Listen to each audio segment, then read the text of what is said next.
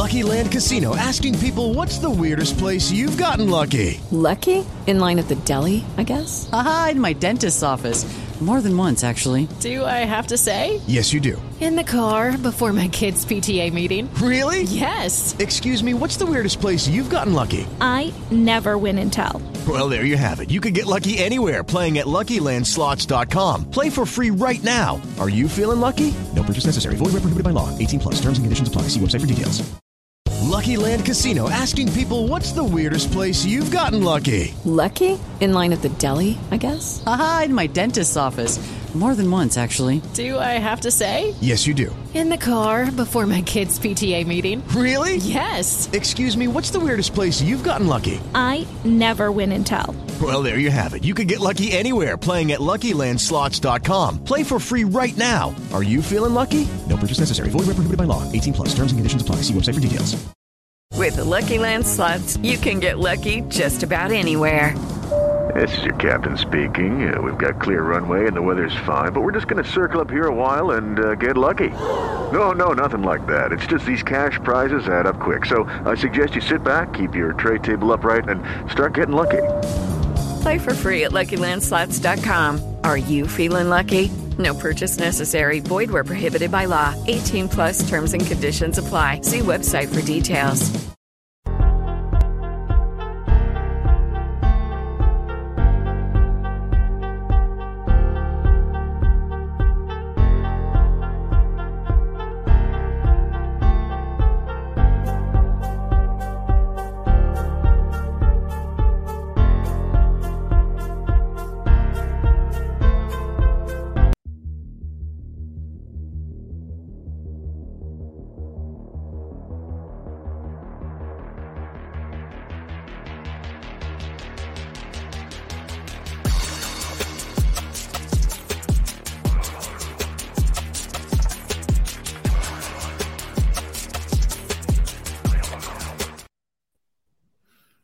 How you like that? How do you like my new intro, people? Bilal's got a big, massive smile on his face because he's the creator of that little masterpiece. That is the intro for the new show, Premier League Khanage. People, you're all very, very, very welcome. As you can see, my cough hasn't gone yet. I'm still recovering from yesterday's crazy events, Boxing Day events. Liverpool win a game away from home. Cody Gakpo signs for Liverpool. Whole heap of stress. Premier League was back. We had Boxing Day fixtures. Premier League football was back with a bang. Obviously, yesterday we only spoke about the Liverpool stuff and the Cody Gakpo stuff. So I thought today we get a few friends together and we speak about the rest of the Premier League carnage that took place yesterday and today. Well, today not so much, but maybe Mike was happy that it wasn't too much of a carnage and it was a routine win. And of course, I thought it's very important that we get a neutral's opinion on Cody Gakpo's move to Liverpool. Because obviously you guys all heard my opinion yesterday. Heavily biased towards Liverpool maybe, and the rest of the panel. But today we've got an Arsenal fan, we've got a Man United fan, and we've got Alex he's been on a few times. How dare I say making his debut. Alex, to give us an expert eye on all things Cody Gakpo. You're very welcome, Alex, again. Oh, thank you, man. It's been a while since I've been on any channel. It's been a very, very busy month. I'm also recovering from a cough. Sadly, not from a hectic day like Grizz had. I just had the flu. But it's very happy to have recovered and be back on the Grizzcard channel. Well, the thing is, right, you have been very, very busy. And if people don't know, they should know, you was doing bits for The Athletic. So what was that about? Can you explain to please, and all the subscribers and viewers and listeners, what that was actually? Because you had a very nice little gig at The Athletic during the World Cup. You're very kind, man. By the way, it was a really nice intro, Bilal, so I wanted to shout that out as well. Yeah, I was working at The Athletic on their emergency football hotline. So I had people across the country, well, across the world, genuinely, some people ringing up during the World Cup, just asking questions. Remember, someone asked up about why they feel like Salah's dropped off the ball, if it's expected goals recently. And the next call was, how can you explain the offside rule to me? It was a complete range of stuff. Random, yeah. Complete. But I did end up getting published on The Athletic. That was a big highlight of the year, man. Amazing. Be very, very, very busy, but I'm really happy to kind of be settled back down and sort of doing the things I love, which is the streams and chatting about football more properly on camera. Yeah, do you know what it is? The World Cup was amazing, and Michael and Bilal, we done so much coverage. You know, we done the daily World Cup shows that went down a treat. The World Cup was amazing and it was brilliant. But I think none of us really got into it from the real emotional side of things until your club football comes back. Mm-hmm. And Michael, how excited was you yesterday? The Premier League football's back, because obviously Carabao Cup, whatever, a few teams are in it. You guys were in it as well, but it's not really, that's not the thing. This is what you get your temperature going. This is what gets your blood vessels popping. Was you feeling like that, even though you didn't play yesterday? Was you like, yeah, man, bring the football back? Come on, bring me some Premier League football. Yeah, I was happy yesterday. I got to go back to hate watching. I love hate watching. That's my favorite thing to do. I got back to hate. Can you explain that, please? Can you explain your hate watching, please? All right, so my hate watching is pretty much, obviously, I hate on Spurs. Harry Kane was my focus on that Spurs game. Liverpool game, not really. Arsenal, not really, because I've actually been defending Arsenal lately. I don't like it. Okay. So you and Bilal have got like a little truce going on. Have you guys? No, I'm not supporting Bill. No, this guy goes too overboard. But other Arsenal. I know he's too much. He's too much. But no, it was fun. It was fun. I'm gassed. And obviously today we'll talk about it soon with Man United. But it's good to have club football back. It is, man. It is. And club football back for you is a blessing, Bilal, because so many people questioning Arsenal during the break. Will they be able to continue this title charge? I'm going to call it title charge. I don't care what you say. I don't care what Michael says. I don't care. Alex says. People in the chat, let me know. Let us know what you guys think. Is this a title challenge from the Gunners? Bilal? Yeah, of course. 100% we're in the title challenge, title race, whatever you want to call it. And it's been that way for me since like match day, I don't know, 10. I don't even, whatever. Like since, I think the day we beat Liverpool, right? For me, that was the day I was like, title race is on. Oh, was the day I was like, you know what? I believe that this team can really do it, because that was a game where it didn't matter how Liverpool were coming into it. It was a massive game. They had to come and get the 3 points. Liverpool under pressure that time, and we rose in that game, So I remember being there watching that game. I was like, yeah, I can feel the energy. And yesterday, seeing Arsene Wenger come back, it's like, he's giving us his approval of what's happening now. The Godfather was back. The Godfather was back to just check everything's all right, guys. I'm with you here. Let's go. Exactly, because he's been avoiding the Emirates, man, for 4 years. The guy didn't want to come back. We've got to keep it real. He didn't want to come back. He saw Unai Emery coming in. He saw Mislin Tat, as we were talking about. Obviously, he was linked to Liverpool a few weeks ago. Raul Sanllehi. He's seen all of these weird guys at Arsenal. The turmoil was like, you know what? Let me back off. I don't want this on my name. But finally, Arteta's been begging him since the day he's been coming back. I want Arsene to come back. I want him to come back. Finally comes back, meets Bukayo Saka and all these boys for the first time. So it's like, it's one of those ones. I think Arteta as a manager as well. We talk about tactics and we talk about, he's been influenced by Pep and Wenger and all of this sort of stuff. But really, I think he focuses on all of these little things a lot. Like the atmosphere of the fans, how they have to interact with the team and bringing back Wenger. He's not going to do anything but just to be there, meet the player. It's mad for a young manager, in my opinion, to even put pressure on himself like that. Like a lot of managers, would you want a figure like Wenger to come back and be like, yeah, yes, that's a guy. Yeah, not me. That's the guy. But he wants it. He wants to embrace it. And you know what? Fair play to him. And yeah, it's been good watching Arsenal obviously come back. And the one thing, obviously, the World Cup, right? We love watching Messi and Mbappe and all the stars that play for the big countries. But we miss out on the Odegaards. The guys that didn't qualify, but they've been giving us joy every single week. So, yeah, I was very happy to see, like, the guys we didn't really see. Even guys like who went to the World Cup, Martinelli, didn't really kick the ball, right? So, yeah, I enjoyed the game, obviously, and the Premier League's back and the energy's back. The World Cup is nice vibes. We enjoyed it 100%. Every day, new team. That was my vibe during the World Cup. But yeah, the Premier League, man, there's nothing like it. We're going to get into this. Captain Sal, channel member, says, if Arsenal get Mudryk, I believe they're in the title charge and have a good chance, not going to lie. We're going to talk about respective clubs' transfer speculation, the story surrounding it. Guys, before we continue, this show today is sponsored by, of course, our channel sponsors, Your FUT Card. Hopefully you guys can see that now. Yes, I've worked it out. Your go-to place for all FUT cards. Your go-to place for all banners. Look at these amazing banners. and your go-to place for all things flags, banners, FUT cards. Get your own style made, your own background, your own skill levels. We already know mine is all about the 99s. You understand? Yeah, man, this is the place to go to get your custom flag creator app going. Get anything you want printed on there, any size. The prices, the sizes are there, and also they're doing some brilliant, amazing prints as well that you can get made as well. And on top of that, if you just type in Red Fellas, you will get 15% off all your items. You really can't go wrong, I believe. But if you want to go wrong, then ignore that. But I'm sure you want to go right. Yeah, you don't want to go wrong, if you know what I mean. Gian says smash the likes because everyone likes to be liked. Everyone likes to be liked. Come on. We ain't Man United out here. Come on, everyone likes to be liked. Man United are the only ones that don't like to be liked, they think, you know what I mean? But we like to be liked. So please, guys, there's over 200 of you guys in here already. Smash that like button before we get into it. Cav's in the building as well. Big up the panel. Big up yourself as well, Cav. Thank you very much. Guys, only one place to start.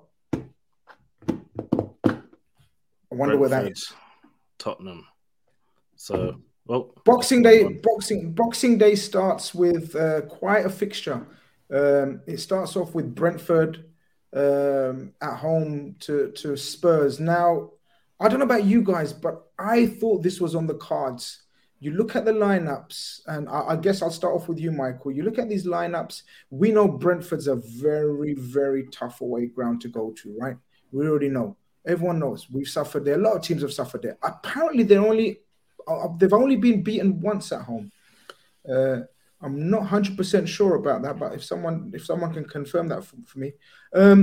Was this a surprise to you? I mean, at the end of the day, Spurs done well to come back from 2-0 down, right? Yeah, no, first of all, Spurs can't keep getting away with this. It's like 10 games in a row they've conceded first, and they've only lost like a couple of them. This is crazy football. But nah, just looking from the lineups, Fraser Forster in goal. That's not a serious goalkeeper. I'm going to be real. Dyer was not doing well, but Brentford, I know they beat us 4-0, so I know how tough that ground is personally. Ivan Toney, actually, I didn't know what was going on with him, but it was nice to see him play. He was amazing, but Brentford just took their foot off the gas, and that guy in the middle, Harry Kane, I criticized him for 60 minutes, and then he just popped up out of nowhere, scored a dumb header. But Kulusevski was, for me, amazing. He's shown to me that, like, he is, for me, like Spurs. I know Harry Kane's, like, the big guy in that middle, but Kulusevski, he is, like, that big threat. Like, for 90 minutes, he'll be constant on that right, and they've been missing him a lot. So it was good to see him play because he's one of my favorite players to watch in the league from a neutral perspective. Yeah, Alex, Bilal was talking about players that really didn't feature at the World Cup, but they've been lighting up the Premier League since they've come to the Premier League. And Kulusevski definitely comes into that category, doesn't he? A wonderful talent. Probably outshone Son this season so far. Do you agree? Oh, yeah, definitely. Especially with Son at the beginning of the season, really off the boil. I think Kulusevski, he's so unique in the fact that he's almost got the body of a centre-back and how tall and stocky he is, but he can glide across the pitch like a winger. So he's just got such an incredible mix, and almost like Kai Havertz as well, and how he can weave past players. Tell you someone as well, complete opposite end for Tottenham, a player who's really fallen off. I was watching this game with an Arsenal fan, and naturally they were disappointed when Brentford conceded and cheering when Brentford scored. But we were talking about Tanganga, and how when he first came through, he was such a special, well, not special, but such a talent that everyone was like, wow, this guy could really, be a good player for Tottenham, first academy player. And that game, I mean, subbed off 67 minutes in, he was calamitous. He basically headbutted someone in the back, will go for a header. He looked so ropey. It just made you think, Kulusevski is someone who's really taking care of his career, and Tanganga is someone who's just seeing it fall off. It's you look at that Spurs lineup and you think to yourself, this is why sometimes Conte goes mad in press conferences when he's asking for more players and more quality. Because Bilal, look, at the end of the day, they did come back, and I get that. But really, is that lineup anywhere close to anything like of a title challenge or top 2 or 3? Like, they may finish up there. This could come back to haunt me. But if you look at that squad, all right, a couple of players missing, not too many. I can't. Who are we talking about missing? We're talking about Lloris. Sanchez, Romero, Romero, yeah, but not too many, right? It doesn't look too deep there. Their squad is just really weird, honestly, because even during the window, right, we talked about them having a good window, getting Perisic in, Bissouma in, who's been, to be fair, disappointing because he didn't even, for most part of this season, Conte didn't want to start him because he says he's not adapting to the tactics or whatever he's asking him to do. But really and truly, I think the wing backs rather are an area of the pitch where I just think, why haven't they invested properly in that area? I know Jed Spence came in, right? And that was a Daniel Levy signing. He looked really good at Forest. Obviously, those games he played against Arsenal, obviously in the FA Cup, he looked amazing. And the playoffs and everything that happened with Forest when they came up, he looked great. But the left wing back position, I know Perisic, he's Mr. Reliable, but really and truly, I feel like they haven't invested properly there. Their centre backs are poor. And even when Lloris plays, he will give you a good game and he'll give you a bad. It's one of those ones. I'm not saying get Lloris out. That's not even the issue. The issue is that defense isn't really good enough. Obviously, when Romero comes in, and I don't even want to say Davinson Sanchez because he's a calamity defender as well. But yeah, you know what I mean. So the defense is a problem. But the thing with Tottenham, they've got that attack that can get them out. And they can always get those spells in games where there's 10, 20 minutes in a game where they can get 2 or 3 goals. They've got that quality. And when we talk about guys like Kulusevski, what a player. I hope somehow Juventus, go under and we find out this is a shady deal to get him to Tottenham because that kid is so good. He is so good. I could see him at a Man City, to be honest, right? On that right wing, replacing the likes of Amaras in the future. That's how good and how high I rate him. Wow. But Harry Kane as well, obviously, that header he scored, and he's so annoying to play against, to be honest, right? The little things he does, the little wrestling moves Kane pulls off, man, trying to get penalties, free kicks. He's just a smart operator. So, yeah, they've got that attack, and that's probably why, despite the football, despite them always going 2-0 down or 1-0 down, they might just end up getting top 4 just because of that quality they have. And yeah, they're used to coming back at this point. Well, this is what HM says. He goes, Spurs need credit for mentality to come back from going down. Like what you said, Michael, you said it's not sustainable though, or you can't, it doesn't seem to be sustainable, but they're sustaining it. This is Conte ball. People that think that Conte is going to change the way he plays, how many years into his career now? I don't know, but whatever. If people think that he's going to come to the Premier League and suddenly become this open, progressive coach that's going to allow everyone to bomb forward, no, Conte doesn't do that. He relies on a very, very rigid system, and then he has 3 lightning quick, technically sound or powerful runners up front, and he's got that. And obviously, we didn't see the best of Son or Kane, but Kulusevski definitely. Those 3, or whatever 3 they choose to pick up front, is the key to Spurs getting any kind of results right in games.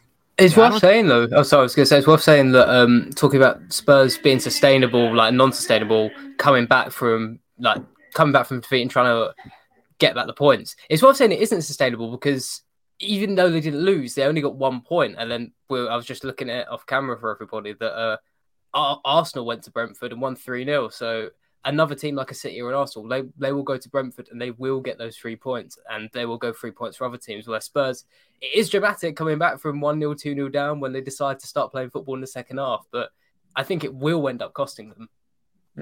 Yeah, I'm not agreeing with this. They're not really in the mud, are they, Michael? They'll be there or thereabouts. For me, it's not the system that's not sustainable. It's the players. The way that they're playing isn't sustainable. Like the wing backs, like Bilal said, Doherty, whether it's Emerson Royale, whether it's Jet Spence who gets a chance, I don't see. The Conte system is built on the wing back. We saw it at Inter Milan. Hakimi was one of the best wing backs, even on the left side when Perisic was playing there.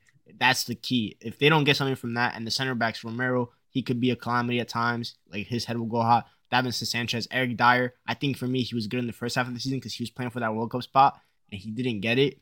So I think you're going to see a little downslip from him. So I think from that aspect, it's not sustainable. But also, Heung-min Son has been horrible this season. So eventually, he might hit that purple patch where he'll score like 5-6 goals in like 3 games. So who knows? There's a lot of eyes on players that were in the World Cup, isn't there? How they're going to react to the disappointment or some positive performances in the World Cup. So the first round of games was always going to be wild, right? But we must look. I guess let me bring up the game. We must give some credit to Brentford, man. Who stood out for you, Bilal, in the Brentford team, man? Like this team is doing bits, right? We can't just totally only speak about Spurs and the issues they've got. Mm-hmm. this Brentford team keeps surprising us again and again and again. Many household names, really. Mm-hmm. I know we got to know them. Players like Norgard are very highly thought of now. We know about Ivan Toney, of course. Even me, we know from Burnley, very solid. But he's doing a fantastic job, that coach, innit? Yeah, Thomas Frank, man, top coach. And I thought he was going to maybe wait and try get the Danish national team job, but he signed that new deal now with Brentford, I think, till 2027. So it looks like he's going to stay there for a while, and I think that's good for the Premier League.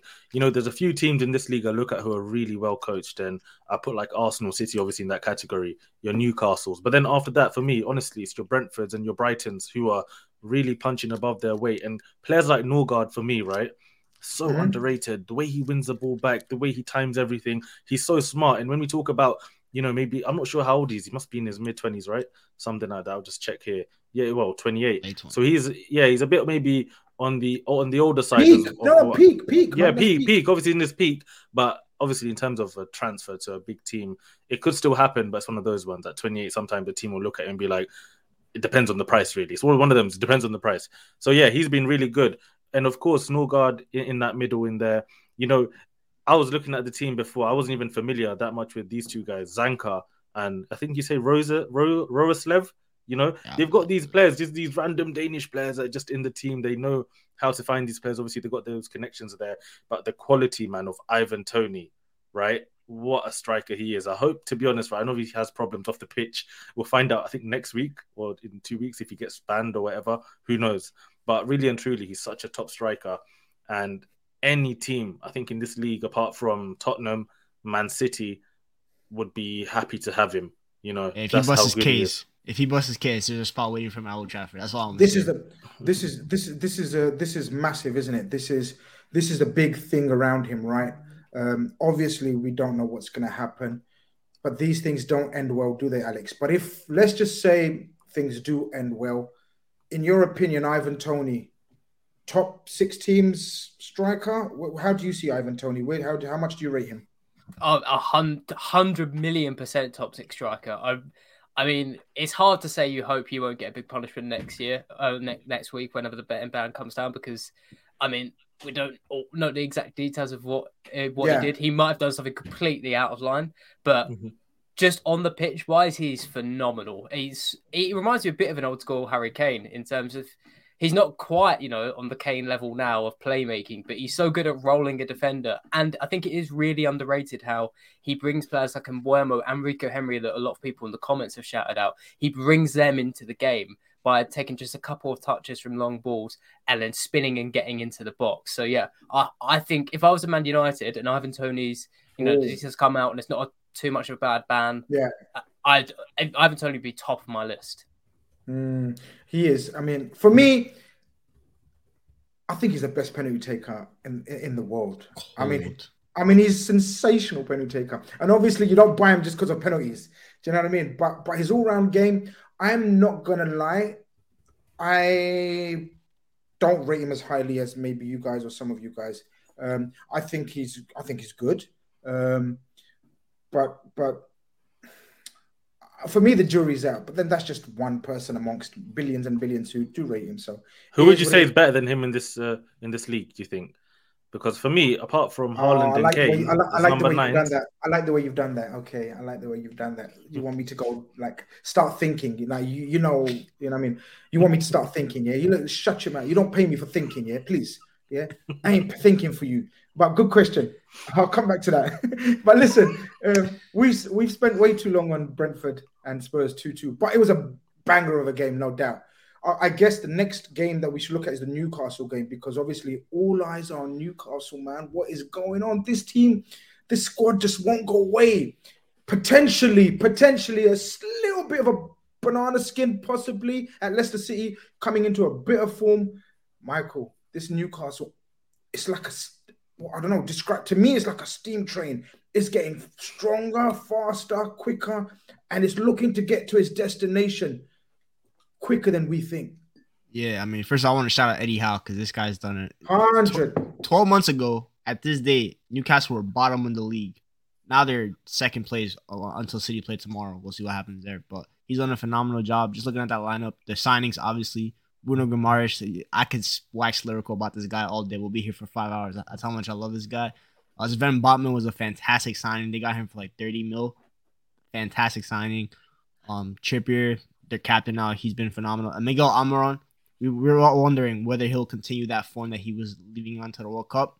He just came back, and that was a beautiful goal that he scored. And the way Eddie Howe has made this guy perform, like they're not even missing Saint Maximin right now. Like he's one of their. How many times did we talk about Newcastle being a one-man team, essentially all about Saint Maximin, all about Saint Maximin? If Saint Maximin went there, we can't see where the creativity is going to come from, the pace is going to come from. This is a sign of a great coach, in my opinion, where you take out the most talented player, quickest player in transition or even against a low block, and you're still able to continuously score 2-3 goals a game.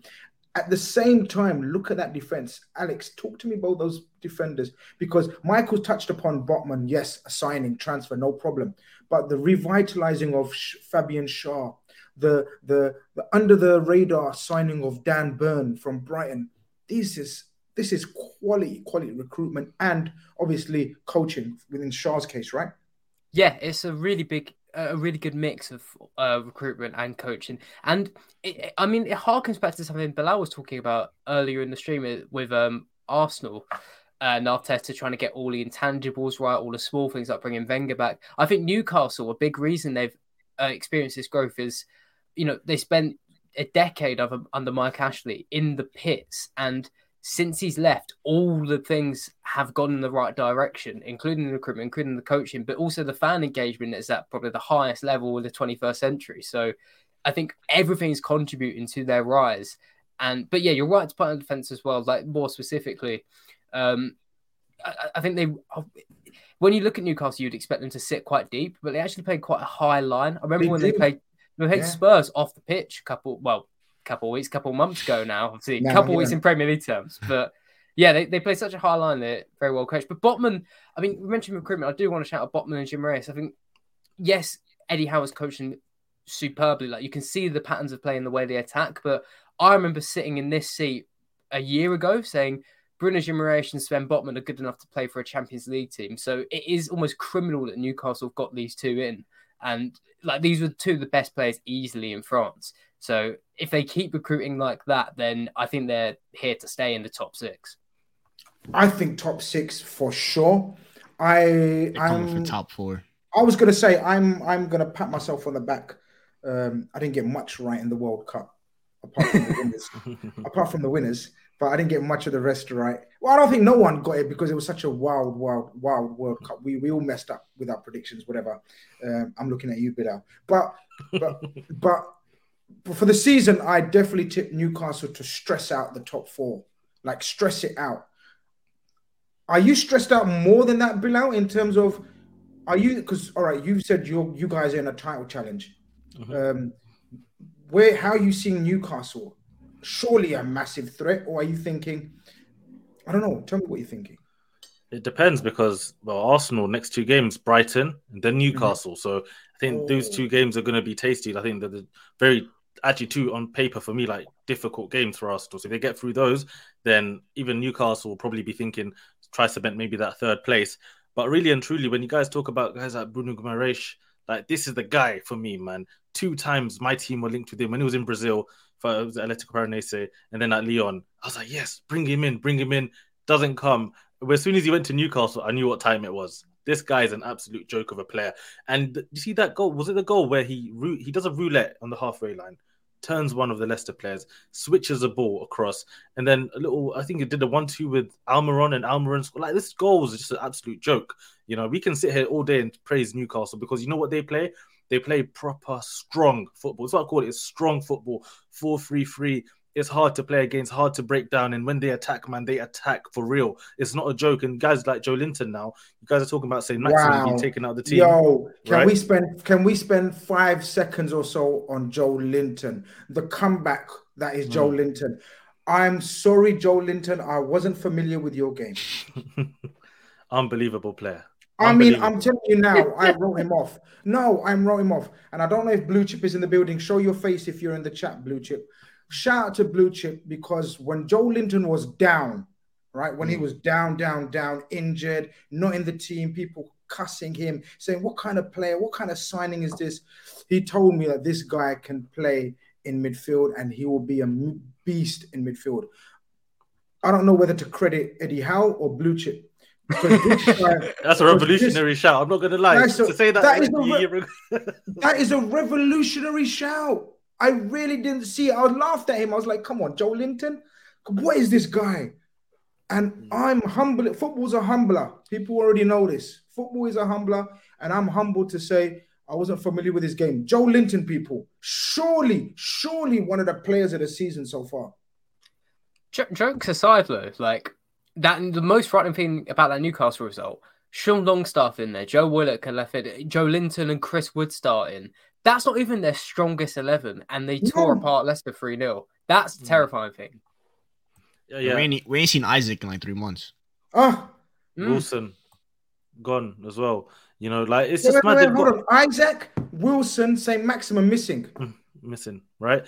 And you know what? To be fair, I remember when St. Maximin was playing, and I saw a lot of Newcastle fans as well saying they're not happy with him because he hogs the ball. You know, he'll run around clueless, no end product. So maybe the team has, you know, benefited despite his undoubted quality. Maybe they benefited with him not being. They should cash out on him. To be honest, I think they can get. I think he's on the most. I think he's on like 200,000 or something at Newcastle already. So it might be difficult to try and find someone. He's still a good option to have anyway. They got the money. They don't need to be selling. Top bully sniffing, man. That top bully will go spend that piece on him. Don't worry about it. Anything to say on the Leicester team? Just when we think let me start, please. Let me start. Yeah, let me start. Okay. Leicester. Okay. I said this last year, right? Arsenal played Leicester the second time round. Norwich were in the league, right?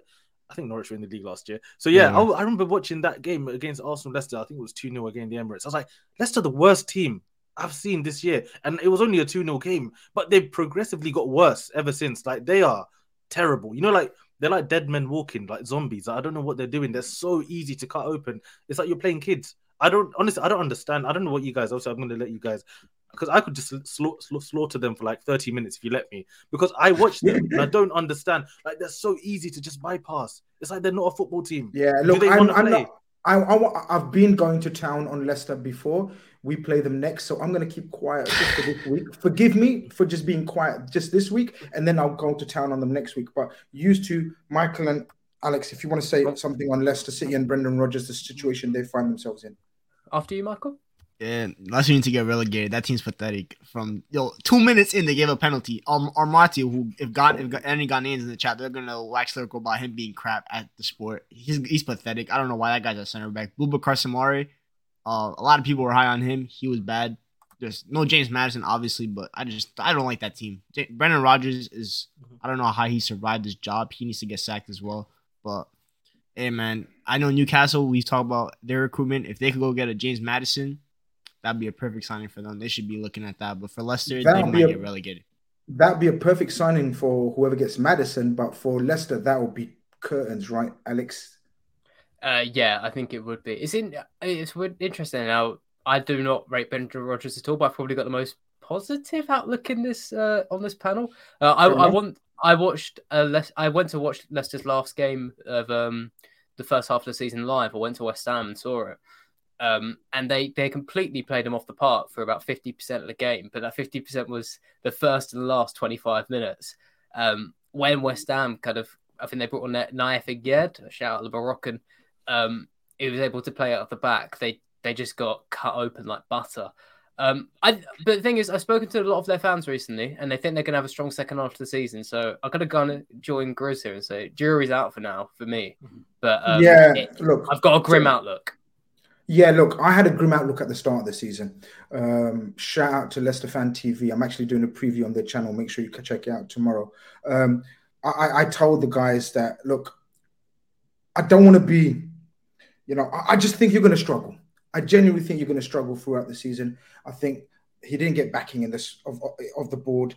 They didn't have no money because they didn't manage to sell any of their big stars, i.e. Maddison stayed, Tielemans stayed, I think they brought in that centre-back, Belgium centre-back, Fez, yeah. supposed to be. Yeah. Yeah. And then they obviously picked up a few injuries. They've been picking up injuries. But yeah, I agree with you guys. I think Leicester will put up the fight of fights against Liverpool next week. But then after that, they'll come tumbling down. But Newcastle, strength to strength, guys. Obviously linked with, in terms of transfers, have you guys read anything that I haven't read? We know that they're able to spend anything on anyone. There's murmurings about Enzo, but I don't think it's real. But there's murmurings about that. Yeah. I don't think Enzo will choose. If they get Enzo and Bruno G, it's a wrap for the league. That's one of the nastiest midfielders this league has ever seen in a good way. It's a wrap. It's a wrap. Well, no, because they've still got. No, it's a wrap. Michael Wood up front. Come on, you still need, you could have me up front. That midfield is too good. But yeah, listen, here's what it is. Guys, smash up some likes, man. There's so many of you in here. Like, we're blessed with your support and love. But the likes are like, why are you like tight with the likes? I guess just very briefly, we've done the Liverpool game. Very briefly on the Liverpool game, because it will segue into the chat. Because as we're in the sort of middle of the show, we can very briefly talk about the game. I was at the game.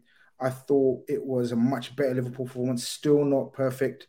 But I just quickly wanted to get your views on one guy and one guy only. And you guys know I'm going to ask about, right? Because I've done the Liverpool show. We done it yesterday. We covered extensively. And so Liverpool, probably people in the chat are bored of Liverpool fans' opinion on Nunes. Bilal, maybe start with you, and then Alex, and then Michael. Just give us your opinions on Nunes, what you think. Ultimately, basically, what is he? I'm confused. That's all I have to say when I'm watching.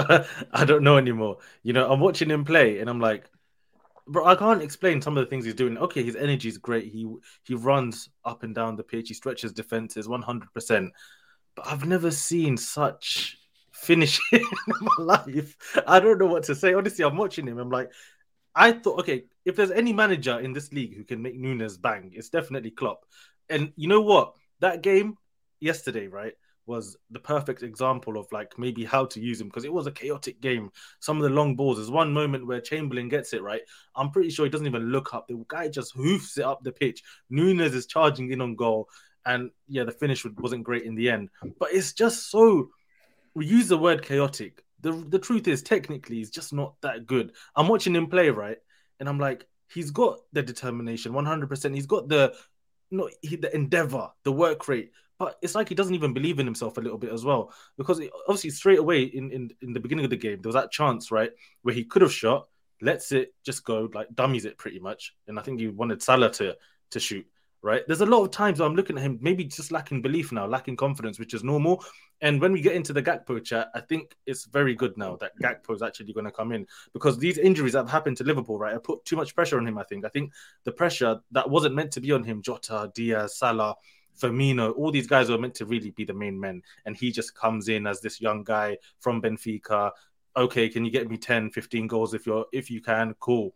But now Gakpo coming in might reduce that pressure a little bit. And we might see a more free Darwin Núñez, for the next few months. But honestly, I'm just confused watching him play, because finishing-wise, I'm looking at my guy who Arsenal fans were slating, Eddie Nketiah. I'm like, bro, I'd rather have Nketiah, man. I'm not going to lie. Núñez, you're confusing me, bro. You're confusing me. That's what I have to say. I've vowed to stop, and I won't respond. I'm not going to bite. It's all about your opinions today. Like I said my piece on him yesterday. Good and bad. Don't get twisted. I didn't just totally sort of kill him, and I totally didn't praise him sort of through rose-tinted glasses, but it's just interesting, and I wanted my audience, which is probably mostly Liverpool fans, but I know I've got a variety of many other clubs fans, and we love you and respect you all. I just wanted to get everyone else's opinion on it. I'm not going to respond to any of your points. I agreed with many of them. I disagreed with some of them. Alex, you're next, sir. The enigma that is Darwin Núñez. Yeah, he is a tricky one. And right, he's also a bit of a meme online, and that must be mounting on him. I think it's underplayed how much social media affects footballers today. I think Mason Mount's a good example. Harry Maguire's a good example. And Timo Werner's a good example. I think shares a lot of similarities with Darwin Núñez in terms of, I think both players have come to the league, and when Werner's case came to the league, struggled a little bit at first, and it's just kind of a mountain of lack of confidence. And listen, it is hard with him as well, because if the way he plays, he's so hardworking. He does everything right up until the finish at the moment that inevitably creates jokes. Like, you can't. I'm not going to sit here and pretend I didn't laugh at the one when you played Tottenham and someone said Darwin Núñez is playing Emerson Royale. I'm not sure what's going on. Don't think they know either. It's a work of art. That was funny, but I think Bilal's actually kind of outlined it pretty well. When Liverpool signed Darwin Núñez, there was a bit of a collective, you signed a talented player here. No one's denying that, but a lot of people who watch Benfica, a lot of people, I managed to catch him quite a bit last season, said, this guy isn't the finished package yet. He probably shouldn't be starting. And Bilal actually outlined it really well. Liverpool had a lot of injuries, and I don't think Núñez was meant to play this many games. And my personal belief right now, and I don't think it will change, I'm going to try and make sure it doesn't change for a couple months, is he will turn into a really good striker. He just lacks a lot of confidence. Like, that moment that's really sticking out to me was when you played Manchester City last week, Grizz, and Núñez got the ball kind of inside and he looked for a pass that was never gone. Carried on looking and looking and looking until he finally kind of realised it was too late and had to shoot. It looked like he never wanted to shoot there. That's him at the moment. I believe as he gets more rest and he adapts more to the league and gets his confidence back, then that side of Núñez will dissipate. It's just the only worry is, after watching Timo Werner arrive to the league as a genuinely good footballer and miss so many chances that it kind of turned him into one that almost permanently lost his confidence. I've watched him at Leipzig so far. He's not the same man anymore. There is that small worry that will grow in the back of your head. And I don't mean to blunt at your back head, Liverpool fans, that the longer this goes on, how long will recovery time be for Darwin Núñez? I think a slightly more... It's a more positive outlook. More, I think, fair assessment. But anyway, I think I know where I'm going with this one. So, Michael, it's over to you. Man United fan. Michael, just in case people didn't know. Darwin Núñez. I really like Alex's point with Timo Werner. I've been comparing them for like the last week, and I think Timo Werner is actually a better footballer in terms of. I think Timo Werner is better like passing wise. He had like better link play than Darwin Núñez, but Darwin Núñez is a much better finisher. I mean, we saw the reason you guys signed him was because you saw the way he finished against you in the Champions League. He was elite at it. He scored past Alisson 3 times, which is a very rare thing to do. But I think the confidence, because like we've seen like the City game, for example, he had the same exact opportunity 4 times. And he hit it wide to the same exact spot 4 times. And yesterday, he just like he's not being himself. Like usually with Núñez, he just like slaps it top bins like full power, and he's like trying to side net it. It's very confusing, but he's an elite outlet. Like his movement is fantastic, Uruguayan heritage and everything. But the confidence thing, we'll get to it. I think the pressure is because he was very expensive. He wasn't like a cheap player. Do I think he'll come good? Potentially. I'm not gonna bet against Jurgen Klopp. Jurgen Klopp knows how to get GA out of all his forwards. Like he loves the GA machines. He just signed one with Gakpo, but I think Bilal said the Gakpo thing will be nice because Gakpo is a very good playmaker and he's a very good crosser of the ball. So Núñez is a really good header of the ball. So I think he'll come better. This isn't like the Núñez that we'll see for the rest of the time, but I think he needs maybe a rest or something, just like a quick what's it called? Like I said with Rashford, just like a retreat, clear your head, and get back to it. Better than I thought. Michael's far more kinder than I thought. But look, I agree with you guys. I see the frustrations, and I've always said, looking from the outside, I can imagine, because of football tribalism, I can imagine people waiting to jump on his neck every time he misses a chance, because that's the way it works, social media and etc. But I'm just going to go through quickly go through a few comments. New channel member, shout out Scott Willick. Thank you very much for becoming a channel member. Núñez is world-class at positional sense and has dazzling speed but horrible feet and makes worse decisions on the field than I do. There you go. Quite the first comment for a channel member. Umzizi says, Darwin ain't a Liverpool striker who reminds me of Cavani. Yeah, Cavani was a Man United striker. Let's not disrespect Cavani with that. But yeah. Sam says, Núñez may need a game like Leicester, to be honest. Wouldn't be surprised if he bags a hat-trick. Someone comes back, says Cavani's awesome. What are you talking about? Leighton says Núñez's record is already better than Werner's. He then reminds us goal and assist every 90 minutes is pretty good already. Pixelate Pigeon, who's usually probably one of my sensiblest and more rational, says Núñez only played a year or so top flight Portuguese football before being picked up by Liverpool. Before that, second division only. He's the definition of raw. Lots of development to come. I think that's the best way to end it. Because that's the one I agree. Yo, Scott, I know you're a new channel member. Big up yourself, man. Really appreciate the support. But come on, he's not a people in the chat, maybe not. You guys are too young for Niall Quinn. Yeah, I don't know Let me what tell it you, is. Niall Quinn was so underrated for his size. He was the original quick feet for a big man. Like he was 6'5" or something, lanky. Peter Crouch, but a bit more built than Peter Crouch.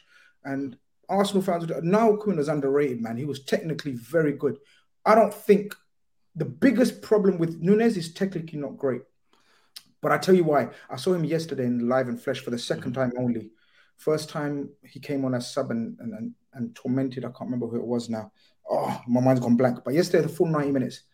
Guys, ask Konza and Mings what they think of Nunes. I'm telling you, centre-backs hate playing against someone like this. He didn't stop. And every time he missed, you think striker's going to go in their shell and lack confidence and don't make the run. He was making run after run after run. He's a menace. He's not showing his full repertoire yet, but I think he'll come good. And I think we all agreed to a certain point that he will come good. It's just how long will it take him to get to that level? Because of the price tag, because of social media, because of the build-up. I say deactivate all social media, my brother. Please reach out to me. Sancho. He needs to listen. Even I remember it was Odegaard last year said he doesn't do social media. He did deactivate all of that. Smart guy. It's nonsense. Smart guy. I actually think it should be like footballers really need to do. As Michael just mentioned, Sancho as well. It's clear, like it pays a. Like imagine you go home after a game, you go on social media, you just see yourself trending, and it is just memes. Like Darwin Núñez, as you kind of outlined, like he's got an incredible mentality to keep running, but that must grate on him even a little bit. Yeah, which is why I didn't like that. They gave him man of the match yesterday. I didn't like that. The TV, like on TV, he got man of the match. I don't like that he got man of the match. I feel like that just feeds more hate on him because obviously he wasn't man of the match yesterday. Oh, did they give him man of the match? Yeah. Yeah, I didn't even know. Okay. I didn't get back in time. Yeah. But they were, you know what? The commentators were loving him even when I was watching because that third goal, how do you say that kid's name? Bajitic? That's how you say his name, right? Oh, yeah. Bajitic, yeah. When Nunes just made that run and, did all of that, the way the commentators are hyping him. So he's got people who believe in him, At the very least, he's got fans, It's not all haters. It's not all bad for him. But one thing I said, I saw the comments, man. They're trying to pull me up. Who would you rather have? Like, who would you think is a better finisher? Nketiah or Nunes? Because I watch Nketiah and I think the kids are... And I'm not saying Nunes might not be a better striker than him in the future, or they're not... I don't know how people rate these two, in general. I think Nketiah is a better finisher, but Nunes is a better ball striker. I can safely say Nunes' numbers will be triple than Nketiah's by the end of the season. I think it's a really hard time to do. Because of Liverpool's injuries, because I'm thinking now, I'm looking at Liverpool's attacking options, which is crazy now. Maybe talk about Gakpo. Okay, check this one. I'm ready to go one step further. I think over his career, by the end of the career, Nunes' statistics will be triple Eddie Nketiah's. But here's what it is. That's your opinion. I'm not going to fight you for your opinion. Here's your opinion. I don't know. If Nketiah is always second choice at Arsenal and then Nunes is playing every day at Liverpool, then of course... Nketiah needs to go Brighton. He needs to face... When Jota and Diaz come back, Nunes is not going to be playing every game, so we can still assess it then. But listen, we must move on because, we can... It's a topic of debate, Nunes, and all the hype and hate around him and trolling. It is what it is. He's expected to. He's a big name player, big price, young man. He's come to a foreign country. You're going to get pros and cons. Anyway, as you said, Bilal, segue brilliantly into the Gakpo chat. Alex, I wanted to get, again, your guys' opinion. This is what the beauty of today's show is. It's not going to be about Liverpool fans talking about Gakpo. It's going to be three neutral parties talking about Cody Gakpo. I'm just going to give you a very quick overview of what I thought of Gakpo and why people may come for me in the chat. When Man United were very strongly linked with Gakpo, I was shitting on him, basically. The proverbial shitting on him. Now, I didn't say he's bad and I didn't say he's awful. But at the time, there was 60 to 70 million prices quoted. And I said, he's not worth 60, 70 million. Trust me. And I was asked, shout out to Saeed, my friend from the Big Six. He said, so how much is he worth? I said, 30 to 40 million. I will take him for 30 to 40 million. He's got great technique. I don't think he does enough. He reminds me, just me, guys, he just reminds me of Ryan Babel. I bring back Ryan Babel. Ryan Babel was technically mad. Ryan Babel had a fantastic shot. Ryan Babel didn't do enough. And I put Cody Gakpo in this situation. I think he's technically very good. That's what I'm going to say on Cody Gakpo. It's over to you three. Alex, take it away on your views on Cody Gakpo. And where do you think, what's his strongest position eventually? I want you to answer when you get into your sort of thoughts on him. Absolutely. Well, for anyone who somehow missed yesterday's show or is a bit, out of date with Gakpo's details, I'll give you very, very brief overview. He's 23-year-old. He'll be coming to Liverpool after hitting 21 goals and assists this season in the league in 14 games, which is absolutely astonishing. And that is a record he kind of held up last season as well. Wasn't quite over a goal and assist a game, but it was pretty close to it. He's come through at PSV. He grew up in the city and he came through the academy. So he's been cultured there, and he's been recently coached by Roger Schmidt, who's now at Benfica, and under Ruvan Nistelrooy at the moment. He was linked to Manchester United, and I held some concerns over that, and I really like the move to Liverpool a bit more. I think he'll be fitting in at the left wing. Explain that. So basically, you wasn't overly enthused with his move to. And by the way, guys, Alex, aka Euro expert, is totally neutral. He has no dog in this race. He doesn't support Man United, he doesn't support Liverpool, he doesn't support Premier League teams. So therefore, he's giving his opinion based on what he thought Gakpo's attributes are, right? Mm-hmm. Well, let's go straight into it. Gakpo is 6'2". And in my opinion, I think this means he's been incredibly misprofiled. Lots of Man United fans thought they would sign him to play up front. He did play up front for the Netherlands in a 2. Now, he has come out and said in the past, I've been following for the last couple of years, he's kind of said in the past, I don't like playing with my back to goal. I like to play facing it. Memphis Depay in the World Cup came out and said, I don't like Van Gaal playing me alongside Gakpo. I prefer playing alongside Bergwijn. He can hold the ball up better. At Manchester United, if he had moved there, he would have either had to compete with Sancho, Rashford and Garnacho on the left wing, or been converted into a striker, which is what basically every Eredivisie fan says is not right for him. So this is a big reason why I prefer the move to Liverpool, because he will be playing off the left wing. And really, to summarise, he is not a striker. If he wasn't 6'2", we wouldn't be having this conversation, because as you've outlined, Grizz, technically he is superb and he's much more of a creator. To give a little bit more history, the position he's played has been left wing on a 4-2-3 or on 4-3-3. But crucially, a couple of seasons ago, when Roger Schmidt first moved to PSV, he'd come from China. He's a big high pressing coach, plays a 4-2-2. Gakpo is playing sort of an inside 10, right? Playing in that left half space, which is in between the centre of the pitch and the left wing. So he's playing in that area.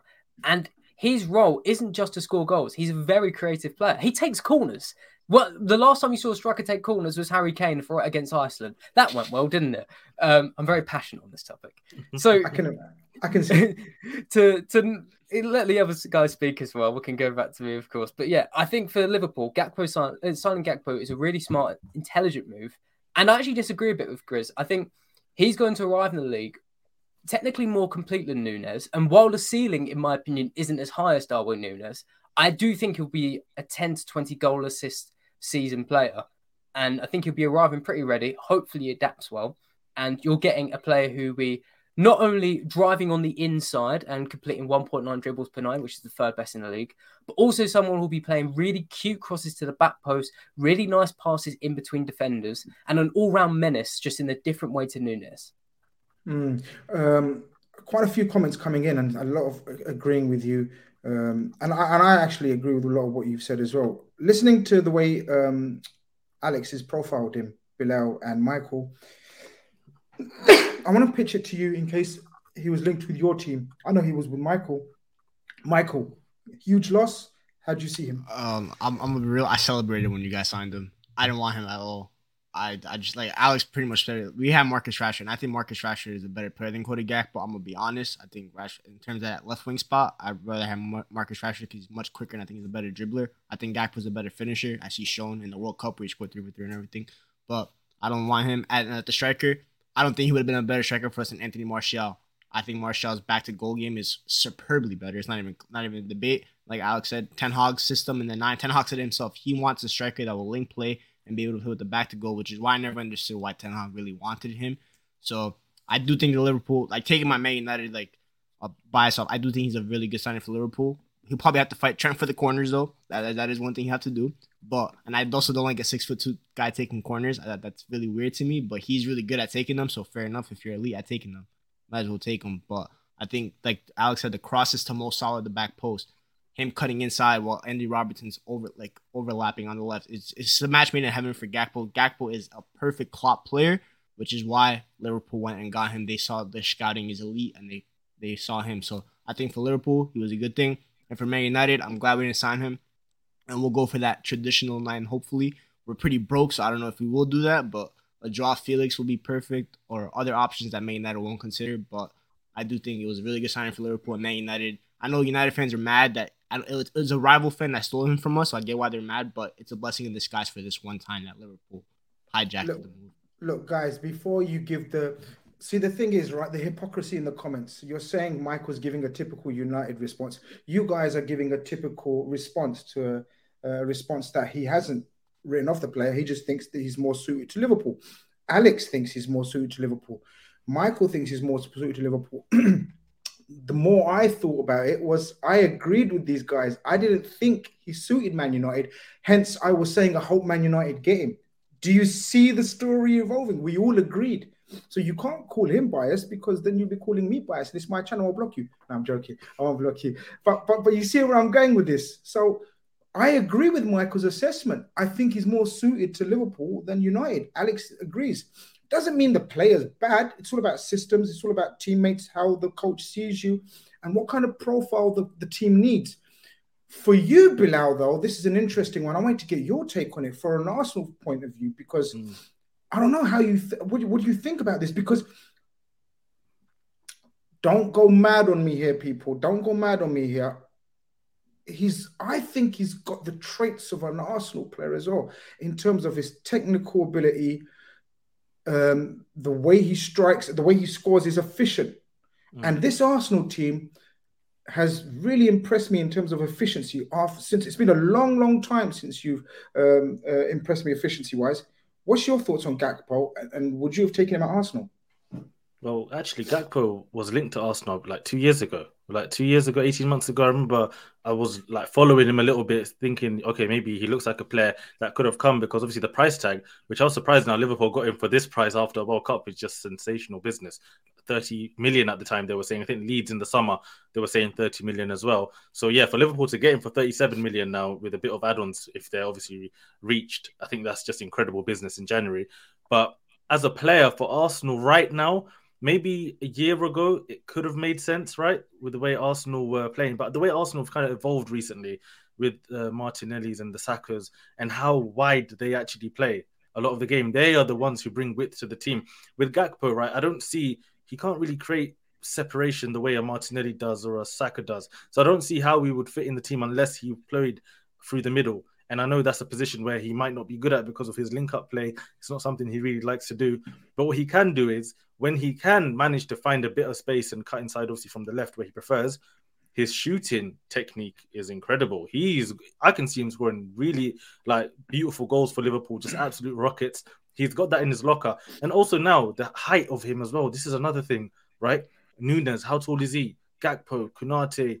So apparently, Nunes is 6'2". Apparently, Alex 6'4". Cody Gakpo 6'4", not 6'2". I think that needs to... Yeah, I saw the chat saying that. It's a big disputed topic. Okay. It depends on the site you go to. I'd say from looking at many images this morning, trying to make sure, I'd say at max 6'3", at maximum. I don't think he's 6'4". Okay, interesting. But he's tall. He's Dutch. He's tall. And yeah, there's a number of... It's a couple of inches in it, yeah. When he stands next to Virgil, we'll have a rough idea of how big he really is. Yeah, honestly. But yeah, I honestly think now, though, obviously for the next few months until Diaz comes back.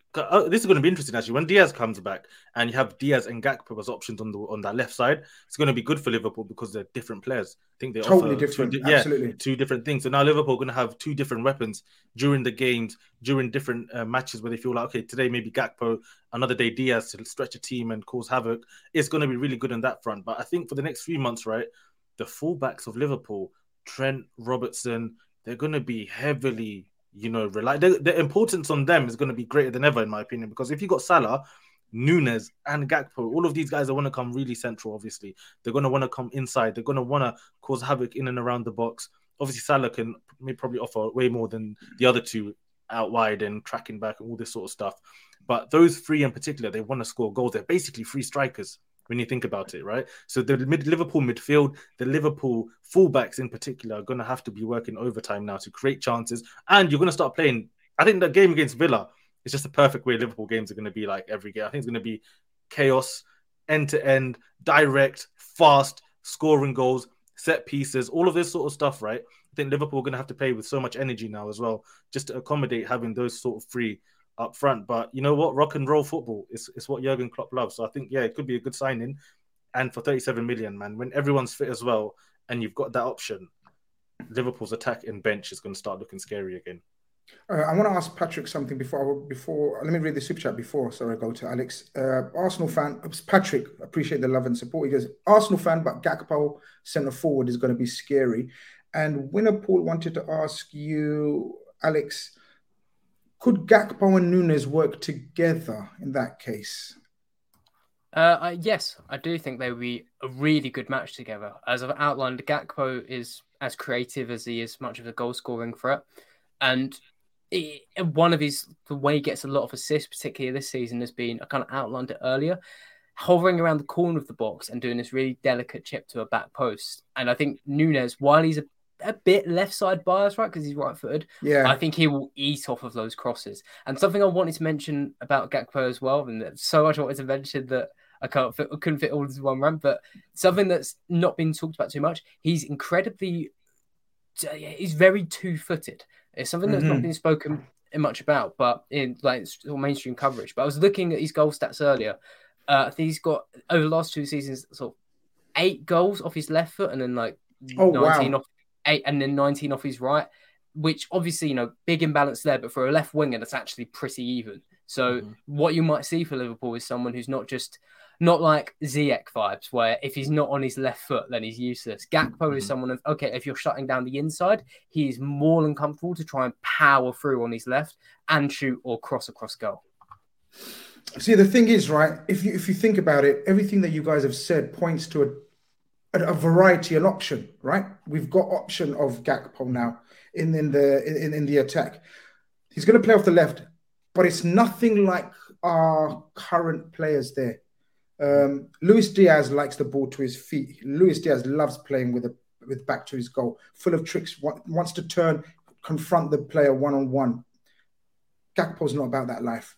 Gakpo's not the type to do tricks and go past the player. Gakpo's all about, as Alex said, drifting in that, making half a yard for a shot, and he's got one of the cleanest strikes that I've seen around Europe. He's a fantastic striker of the ball. So I think it's a total different way of playing like Diaz. Jota, again, is completely different. Would you say, Alex, he's a guy that likes running in behind? Is he quick? What's his pace like? Yeah, that's something else as well. I think kind of gets lost because of how tall he is. He is very quick. I wouldn't say he's close to a Kylian Mbappe sort of standard, or if you are, but he would outpace, I'd say, most Premier League centre-backs quite clearly. Interesting, because that'll only help. We've already got a quick attack, as people know. I like the height issue thing as well you guys have raised. So we're talking Nunes 6'2", we're talking Gakpo 6'4", we're talking Van Dijk, Konate, Fabinho, Henderson. We're talking set pieces, and we know set pieces are important. Sometimes when you can't break low block teams, set pieces, like yesterday proved, against Aston Villa. We must talk. Someone asked earlier, is it in the title? Did we say, he said, am I seeing things, or have we seen Newcastle in a title race? I can't remember where that comment is, man. But there's a question mark there. So it's a question now. You have to be serious, man. Well, this is it. I want to talk about it, guys. Arsenal playing the evening kickoff. They've seen Liverpool win. They've seen Spurs drop points. They've seen Newcastle win. Arsenal go behind at home to West Ham. We think, are the wheels finally coming off?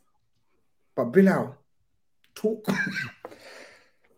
Yeah, well, honestly, watching Arsenal right now, and it's just a joy to watch. Even at 1-0 down, It's just mad. I'm not concerned. I'm not gonna lie. People are gonna say, stay humble. Nah, it's not a thing about being humble, I don't think. I think it's just like the confidence I have watching this team because I know they're not gonna panic, when they go 1-0 down. I know they're gonna keep on doing the same things. They're gonna keep on working the ball, they're gonna keep on pressing high, they're gonna keep on taking up those same positions. And West Ham in the end just couldn't cope with it. Big up West Ham in the first half. They tried, they sat deep, they got that penalty, they got their goal. But really and truly, before the penalty, after the penalty, that was Arsenal's game. And second half, I think Arsenal just turned up the screw a little bit. They said, okay, first half, we couldn't get that goal. And yeah, I was, to be honest, quite comfortable going in 1-0 down at half time. I was sitting there thinking, I believe this team's going to come back because I've seen it this season where they even got some games against like Fulham. I believe you go 1-0 down that game, 2-1 in the end, especially at home. When you're playing teams like West Ham, Arsenal, you always fancy them. But it's not because of that. It's because of the football. It's because of the way the team are playing. It's because of the belief in the ideas, that they've been doing week in, week out, executing everything that they're doing from the defense. Guys like Ben White, man, it's time. Guys, I was telling you guys, we did a show like a few months ago, right? And we did like a best team. I don't know if anyone remembers. We did like a best team of the first few weeks, I think, of, European football in general. I put Ben White in my team at that time. And I told you guys in 6 months' time, you guys are laughing now. You won't be laughing then because this guy is absolutely a Rolls Royce player. He's ridiculous. He's so calm, so collected. And I think it was a shame for England that obviously he had to leave in the end because I thought he would have offered something really nice there. And obviously guys like Odegaard were amazing, controlling the game. Partey, Xhaka, at the end of the day, it's like the most advanced midfielder, which is something interesting to see. I think next season or in the summer, I'd imagine Arsenal will probably sign another player to play in that position. But right now, Xhaka's been doing everything perfectly, man. He's become like the leader in the team. Martinelli, Saka, as I said a minute ago, high and wide. I think the only issue I had yesterday, right, was Kieran Tierney, unfortunately. He wasn't awful, but it's one of those ones when Zinchenko is not in that position, playing inverted and controlling the game completely. You can see the difference. When Zinchenko came on, you could see the little things that he was doing, the passing, the control, the tempo that he was creating in the team. But overall, it was a good performance by Arsenal. And of course, Nketiah got his goal as well. So he showed, listen, last season, everyone was doubting him. He stepped up. Fair play to him. Big games. And this time around, I think he's going to step up again. I said it, I don't know, a while ago. I said, listen, if you give Nketiah the same amount of games as Jesus through the middle, I'm telling you now, Nketiah will score more goals. And I'm not saying it because Nketiah is a better player than Jesus. He's not. But in terms of scoring goals, I believe he'd score a lot of goals for Arsenal because of the chances he can get, his movement and his finishing, which I think is criminally underrated as well. So yeah, big up Arsenal. Happy with the result, happy with the performance. And West Ham, I think they've got a few things, to talk about. I don't know if you guys want to discuss them about Rice and Paqueta. Watching him play, to be honest, right, I feel sad for him. Like some of the things I've seen him do. But yeah, I don't know what you guys think about, that game as well. We will just very quickly on Gakpo. Sorry, I missed the super chat, so I didn't want to go back to it because it's relevant. Gandhar, appreciate the support. He says one more thing about Gakpo. He was the captain of PSV, so the leadership skills are also beneficial, especially since he's only 23. Alex has told me in the private chat, but he also struggled with the burden of being captain, right, Alex? Yeah, he did. There was report, and he came out and said in a quote that early parts of last season he was struggling, like when he first got given captaincy, he was struggling to handle it. But then as the season got on, and then another quote came out, I think last summer, that he really grew into it. So another part of him growing up, and another good sign for Liverpool. Yep, exactly that. Arsenal, Michael, I know you're another one of your favorite topics. Real deal? Yeah, I think for me, Arsenal this season have obviously been the best team in the league. They've been the most fun team to watch in the league. I think their football is actually more entertaining than Man City's, in my opinion. Martin Odegaard, I clowned him last year. This guy has won me over. He's showing the levels of why people thought he was a wonder kid why Real Madrid signed him at 16. He's absolutely phenomenal. He's dictating play. And I saw this, I know Bilal will hate this, but I saw someone say this on Twitter yesterday. I think he would actually be a perfect long-term replacement to Real Madrid. Like if you want to bring him back for Luka Modric, because Odegaard has developed this trait now. He's able to dictate play from deep, not just a little further forward. Obviously, I don't know if he'll want to go back to Real Madrid because I don't think things ended the best way there. But I think he's been phenomenal this season. Granted, Xhaka has been phenomenal. Bukayo Saka, I think for me, is the second best right winger in the world. I think he proved like he's better than Ousmane Dembele in the World Cup, in my opinion. He's been phenomenal. Martinelli has proven me wrong, and Nketiah did the job. Defensively, I do agree with a lot. I think Kieran Tierney is probably the weak link, but Zinchenko is a starter anyway, so when he comes back in, he'll show why he's a better left back. They're just a well-oiled machine, and if they don't win the league this season, Man City come back, I think Arsenal are going to be a force to be reckoned with. And you saw Stan Kroenke was at the stadium yesterday. Wenger was there. Thierry Henry was there because he was doing Amazon Prime. There's a good feeling about Arsenal now, and Mikel Arteta has brought it back. And props to Arteta. I know a lot of us, like before the last season, were clowning him, but he's proven to be, in my opinion, he's up there with the Klopps and Peps in terms of just like tactical. Obviously, he hasn't had the accomplishments as them yet, but he's shown that he's ready to get to that step and that level. And Arsenal just really good. I can't keep hating on them. Like, I had to drop my agenda this season. They're just phenomenal. Alex, even if they don't win the title, as many think they won't, everyone's kind of assuming that Man City will come good and take over the league title race, and they haven't got obviously the Liverpool pressure this time, and Arsenal won't be able to maintain. But like Michael says, even if they don't win the title this season, do you still see them being in and around title challenges going forward now? Yeah, I do. I said it the other day. I think if Arsenal don't end up winning the league, I think it'll be because Pep Guardiola does something absolutely unprecedented.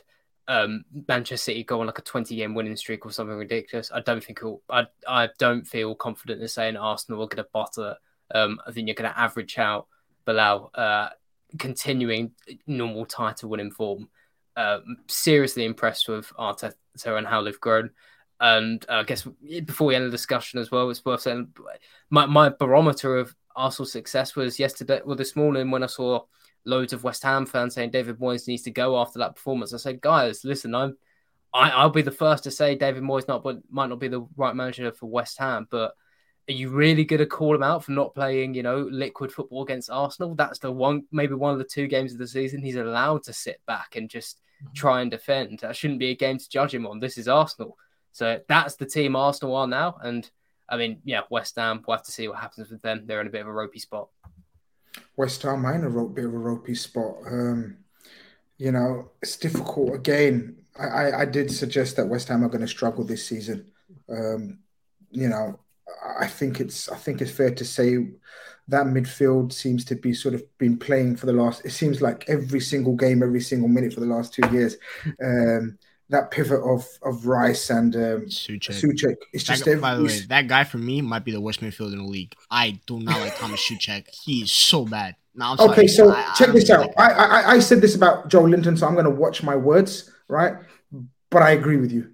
He's not. I'm sorry, he's so bad. Like Souček, like so many people were coming for me last season when they kept picking him in this FPL, and he kept flukily getting on the end of set pieces or crosses and tap. Like Souček was a goal scoring machine from midfield, and then you watch him play and you're thinking, yo man, this is, I don't know, what is this? This is. I feel bad for Declan Rice. Like this guy, like he has so much work to do in that midfield that I'm sorry. Declan Rice wants to play ball sometimes, but who are you going to play with? This is why when people say Declan Rice, nah, I'm not feeling Declan Rice, man. For a top team like a Chelsea or a Man City or a Liverpool, I'm taking Declan Rice. I think Declan Rice has got the ability to become even better. Imagine, well, we've seen Declan Rice next to a Jude Bellingham. Imagine next to a Thiago, for example, I'm just saying. Or next to, whoever, Chelsea, Kovacic. Or even us, like if he sits next to Casemiro. Bruno or Casemiro or Eriksen. Yeah, these guys. He wants to play football. But what's that tweet, guys? Did you guys see one of the funniest tweets I've seen about David Moyes and how he is handling Paqueta? Someone said something about it's like giving my grandmother an NTO digital box or something, like something along those lines, man. Like I thought it was wild. Yeah, it's like what do you do with Paqueta? Like David Moyes just doesn't. Yes, man. They've got some good footballers, man. Honestly, Benrahma. I don't know where Lanzini is, but Paqueta, even injury Bowen, killed him, man. Yeah. Injury killed him. I'm gonna be Fornals. Yeah, Fornals is another good player. They've got good players, but it's like, the way they set up is obviously not conducive to playing the football that maybe they should play. But I think a lot of it as well does stem from their defense. Their defense isn't the most comfortable on the ball. The one they obviously, I know Aguerd wasn't there, Zuma wasn't there, so maybe when they come in, things will be different. But yeah, West Ham, it's one of those ones with clubs like West Ham. They had those few years where I think other teams were sleeping, but they were coming up. They got the Europa League. They should have kicked on from there. They thought they did spent all that money in the summer. Scamacca still yet to really show his worth, for West Ham. They've got the makings there. Maybe they just need a change. Maybe someone like, I don't know, but this is a problem with teams at West Ham. Would a Pochettino decide I will take a West Ham job? I don't know. Would he think he's too big for that? Or maybe like after the season ends? I don't think the problem is like you need a Pochettino. I think everything's in place for West Ham. They just need to try and play with more possession and like I said, I've watched him quite a bit recently. Went to see him live with some friends, and as soon as they brought Michael Dawson got injured, and as soon as he went off again, they stopped hoofing it long and playing it into midfield. And once it was allowed for Scamacca and Paqueta to get on the ball, they looked like a really good football team. But the problem is playing Souček every game, and David Moyes seems to be just a bit too resistant. I don't think you need Pochettino. That's why. Yeah, I think you need. Yeah. I don't think you need a Pochettino. I think you need like even the former RB Leipzig manager Dominic Tedesco, even someone like Eddie Howe before he took over Newcastle. Someone who's just willing to play with the ball instead of playing a bit. Give the job to Michael Carrick. I've seen. Yeah, instead of playing a bit too much like that a dinosaur. That's a shout. That's his. Did he not come to the academy too? Yeah, he did. He's from the academy. That's what I'm saying. Michael Carrick, ball, Rio, all of those guys like. I think they're trending. Yeah, Carrick. That's not a bad shout, actually. Michael Carrick, the future of new age English coaches. Doing really good with Middlesbrough. Took him out to 10th place already. Interesting shout. Look, Spurs ended up being the only shock or bad result for the top 6 or 7, however you want to look at it. Liverpool won, Arsenal won, Newcastle won. And then the following day, we thought, okay, is there going to be a shock in the Chelsea or United games? We'll go to the Chelsea game first, I guess. A very basic routine. We're not much to talk about here. Chelsea done the job. Chelsea were at home to Bournemouth, who, yeah, I mean, look, Bournemouth are Bournemouth, right? They got our boy Solanke up front, and I don't even know some of the other players. Like, there's no disrespect to them, but, journeymen like Billing and Cook, and I mean, I don't know. It was a routine win, Alex, I guess, for Chelsea. They had to do what they got to do. Again, all eyes on how Graham Potter's going to set up with this Chelsea team. 3 at the back, 5 at the back, 2 in midfield. Who is he going to play up front? It's just swapping. I sense that this could be his settled formation going forward. Relatively comfortable, not much to talk about in terms of shocks or surprises, right? Yeah, I think he seems quite settled on 4-back. I think that's the future, especially they're bringing in Bedouard Badiashile, who we don't have to go on too much on about, but he plays mainly in a 4 at the back for Monaco, and I think that's a big signal for where Chelsea want to go. I think the biggest conclusion we can draw from this game, and a game we're about to talk about as well, is that this World Cup break has really benefited managers who've come in just before it and had that 6 weeks to work at their team. Like you saw today, Graham Potter clearly implemented some good patterns of play that Chelsea are working with. They looked more like a team that have had some good time with their coach, rather than a guy who's come in mid-season that's just trying to scrap around. And I think you started this chat by saying Tottenham. I think that 6-week break, the break is given for Ten Hag, the break is given for Graham Potter, and the break is given in for Eddie Howe to keep going. I think that's really bad news for Antonio Conte and Tottenham, who look like haven't made as much progress in that time. I noticed that as well. It's one of the things that I pointed out. I said you can tell a coach from the time he has with his team on the coaching, on the training ground, and how they come back. For me, Bilal, Chelsea looked a far more settled unit. I saw patterns of play. Sterling looked better, Pulisic looked better, and Havertz and Mount partnership looked better as well. All round, I thought they looked far better than they have in obviously not recent weeks, but the weeks before the World Cup. Yeah, 100%. What it is with Chelsea, it's just going to take time. It's going to take this transfer window. It's going to take another transfer window. We know they have the money. We know Todd Boehly is willing to spend on whatever it takes to get Chelsea to have a competitive squad. It's just all about the time and time on the training ground with Potter.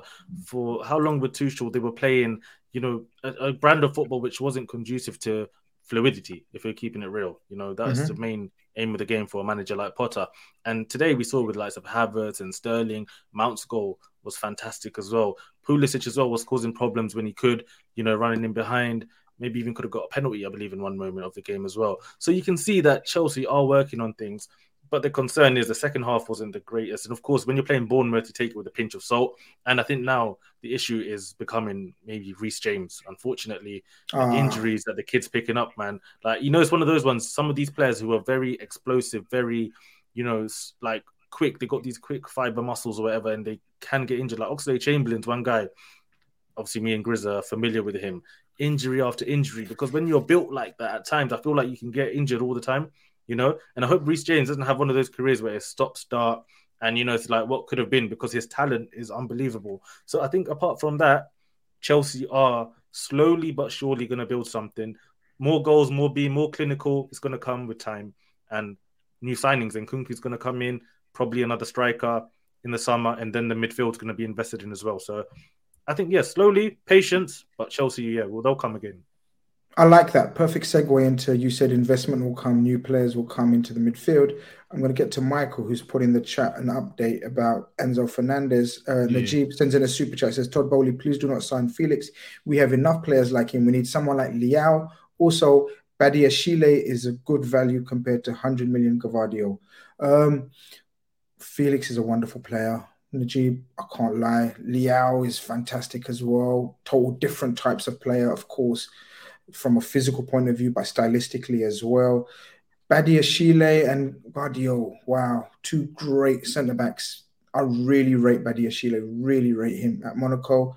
But we saw what Guardiola's ability is. Like, he's scary as well. So let's see what happens. But we have people going wild and mad in the chat because, sorry, not that one. Exclusive, Enzo Fernandez as Chelsea ready to smash transfer record, but Benfica resistance gives Man United and Liverpool hope. Duncan Castles is reporting. So Liverpool fans, I was just speaking off air with these guys and they were saying Enzo Fernandez, I think Bilal was talking. From what I've been told today, the Enzo Fernandez chat from our side is cooled down. It's not so hot. He's an option for us, but that's it at the moment. So that's it. That's all I want to say from a Liverpool point of view. If that's bad news, if you lot are sad, I'm sorry. If you're leaving the stream, please like on your way out.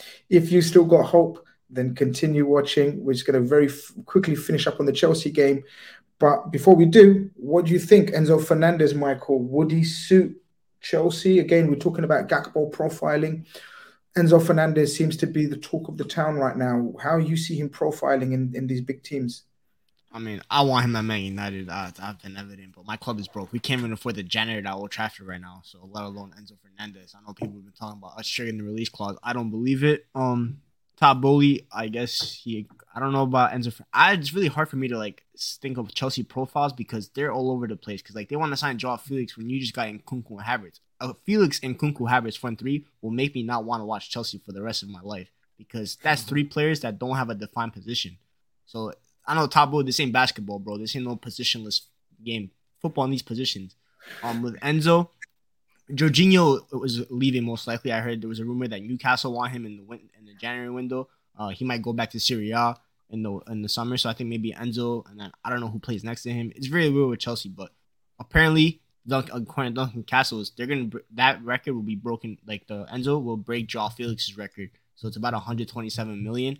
Do I think Enzo Fernandez is worth 127 million? No, because I would never pay that much money for a midfielder. In my opinion, I think you save that kind of money for a forward. Because we saw with Chelsea right now, Guardiola was the number one option, but they cut that price down and they went for Badia Chile. So I'm really questioning with Todd Bowley, but I don't know what's going on in Todd Bowley's mind. This guy's a wild card, and that's why I don't like being in transfer sagas with him, because this guy might just go all in or just go all out. So yeah, we'll see with Enzo though. Enzo Fernandez, Alex, your thoughts on Enzo Fernandez? I disagree with Michael on a few things. Not the fact that he's an exceptional player. I think he's actually more exceptional. That we spoke about here. I'm a huge fan. I've been watching Benfica pretty much all season purely because of him. But forgive me for information that everyone already knows, but the game that really stood out against Rio Ave, I think it was 4-2 Benfica in the end. He played 70 minutes. He didn't miss a pass and he got 2 assists, 100% pass accuracy. He's from minute one since he's got here to Europe, he's been sensational. And as regards to Chelsea, one, I think the Badiashile signing, I was going to mention it. I didn't want to interrupt, but buying him over Vardiol, I think that actually signals Potter's working with Todd Boehly quite closely, because Potter, one thing at Brighton he loved was height. He had Lewis Dunk, Adam Webster, and Dan Burn as his back three, all 6'4" plus. The one thing Badiashile has over Vardiol is he's much more of a threat in the penalty box. He's got 3 goals in his last 12 games with his head, Badiashile. So I think that's a Graham Potter-driven move. And if those two are working closely, I'd actually spend 120 million on Enzo Fernandez. Maybe I'm getting too, waxing lyrical too much, but I seriously think he'd be a game changer. I think he's incredible. I would spend 120 mil for Man United because I really want him, but I don't know for Chelsea, who I think could, they have much more. If I have the money, I'd sign him for any club that doesn't already have Jude Bellingham. Well, in fairness, he's probably playing alongside, that doesn't already have someone like him, like a deep line playmaker. Like, if you haven't already got that and you've got the money to spend, in my opinion, maybe this is just too generalized. I'd go for it. But Michael, I'm interested to know as well, because I kind of agree with Alex in terms of the profile of player. I'm trying to envisage, and obviously I'm not coming from a Liverpool point of view. I'm trying to come from just a normal football guy's point of view. How does he fit into your team with a team full of, you got Eriksen playing from a deep position? Bruno, he's replacing Eriksen. Eriksen's sitting bench. Enzo Fernandez coming into that midfield. And he's right next to Casemiro. Right next to Casemiro. Do you know the amount of dog in that midfield? Ain't no one chatting to us in that midfield. You trying to fight Man United with Casemiro, Enzo, you're gonna lose. So that's why I want Enzo Fernandez. The one thing Enzo Fernandez hasn't done this season with Benfica so much is defensive work, and it's because he had Florentino Luis. Remember him doing basically all of it. And who's an upgrade? And who's the top dog in defensive mid in terms of holding? Casemiro. Yeah. So it's a perfect fit. We're going to chat about Casemiro in just a couple of minutes. Bilal, Enzo Fernandez. Yeah, Enzo, echo everything these guys have said. He's a tremendous player, passing, control of the game, even the little touches and turns that I've seen him do, just ridiculous, just effortless. And then when you think about Chelsea's situation in terms of the midfield, right? Jorginho, as we said, he's probably going to leave. Kante, it's over, isn't it? So it's over for him. Kovacic is one of those players where they said he wanted to leave, right? He might want to leave Chelsea still. So it might be a thing where they know he's going to leave, so they're going to have a lot of spaces in that midfield. And with Enzo, and I'd probably say Declan Rice would probably come in as well, you'd imagine. At Chelsea, I don't see any other club really signing him out of the big clubs, apart from Chelsea, to be fair.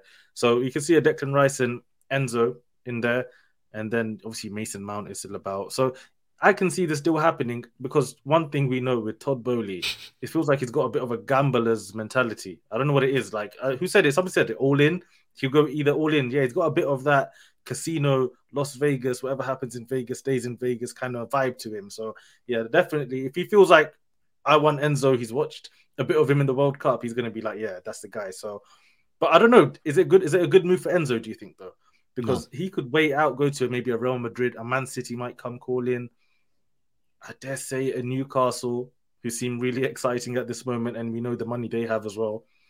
I'm not sure if it's the best move, but Potter, at the very least, is someone who's a progressive manager and will get the team playing, and he'll be a massive part of that if they do get him.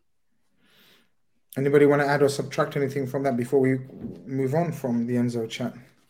I want to ask Alex one thing real quick. From Man United perspective, who do you think was a better fit for Man United? We'll segue into Man Frankie or Enzo? Because it's like the two names that we've been heavily linked with. Oh, I'd say that's really tough, to be fair. I'd be inclined to go Enzo Fernandez, because I feel like he does a lot of the things that Frankie de Jong does well already, like to his standard. And the bits where de Jong has him, which I think would be like dribbling into the final third, like he's ball carrying. I think Enzo could grow into that. So I'd be inclined to go Enzo still over de Jong. But I was to say, Bilal, I feel like you contradicted your own point in the sense, not in a factual manner, but you said Chelsea are likely to get Declan Rice, Enzo Fernandez, Mason Mount midfield. And he said maybe Chelsea isn't the best club to go to. If I'm Enzo Fernandez, having Declan Rice next to me, say you've got to pick a midfield partner for the next 6 years, can you think of a better one than Declan Rice? The thing is, people show many.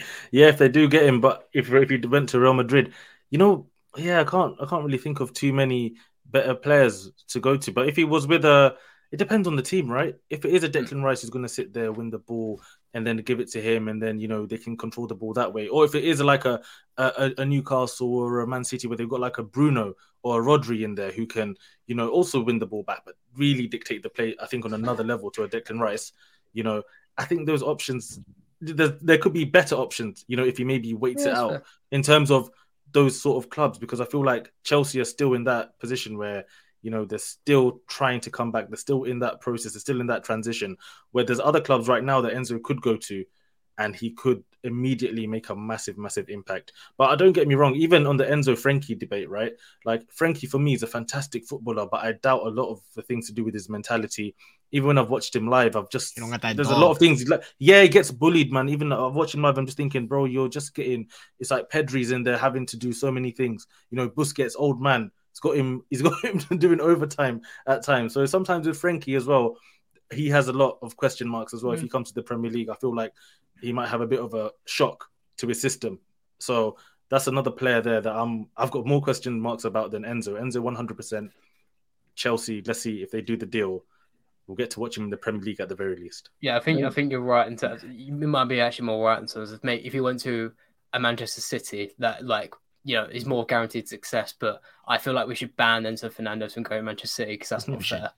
Yeah, that's just not fair. I wouldn't be surprised if he ends up somewhere like Man City. They almost got him they wanted to do the double sweep from River Plate. Yeah, they got Julian Alvarez, but Bernardo had left for Barcelona. They would have gotten Enzo, but and Gundogan's getting on as well. Gundogan's getting on. Even to be honest, right? Kevin De Bruyne still doing it. Don't start that chat. The World Cup is finished. No, don't worry. Slander's gone. World Cup's gone. So we're back to Premier League De Bruyne. He's back to Holland up top. Yeah. Comfort zone De Bruyne. So he's a good player. Comfort zone De Bruyne. That's what I call him. Comfort zone. Exactly. But I look at that position, right? There's going to be spaces opening there, and Enzo at Man City would be you know what? Let's not wish that into existence, actually. He's come Manchester. Let him go Chelsea. You know what? United, though, are impressing me, man. I'm not going to lie.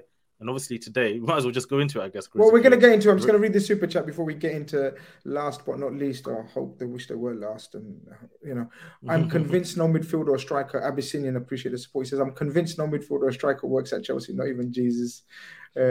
Look, Chelsea's been a bit of a graveyard for forwards and attackers in recent times, and midfielders as well, I guess you say. Zakaria didn't have a bad game today, but we won't dwell into it. The last game of the evening, obviously Man City still to play tomorrow, was Man United.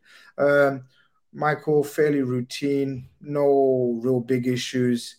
There wasn't going to be big issues against Nottingham Forest, surely. But in terms of the main surprise, I guess you can say, was the Shaw playing at left side centre back. I thought he done very well. He's very good on the ball.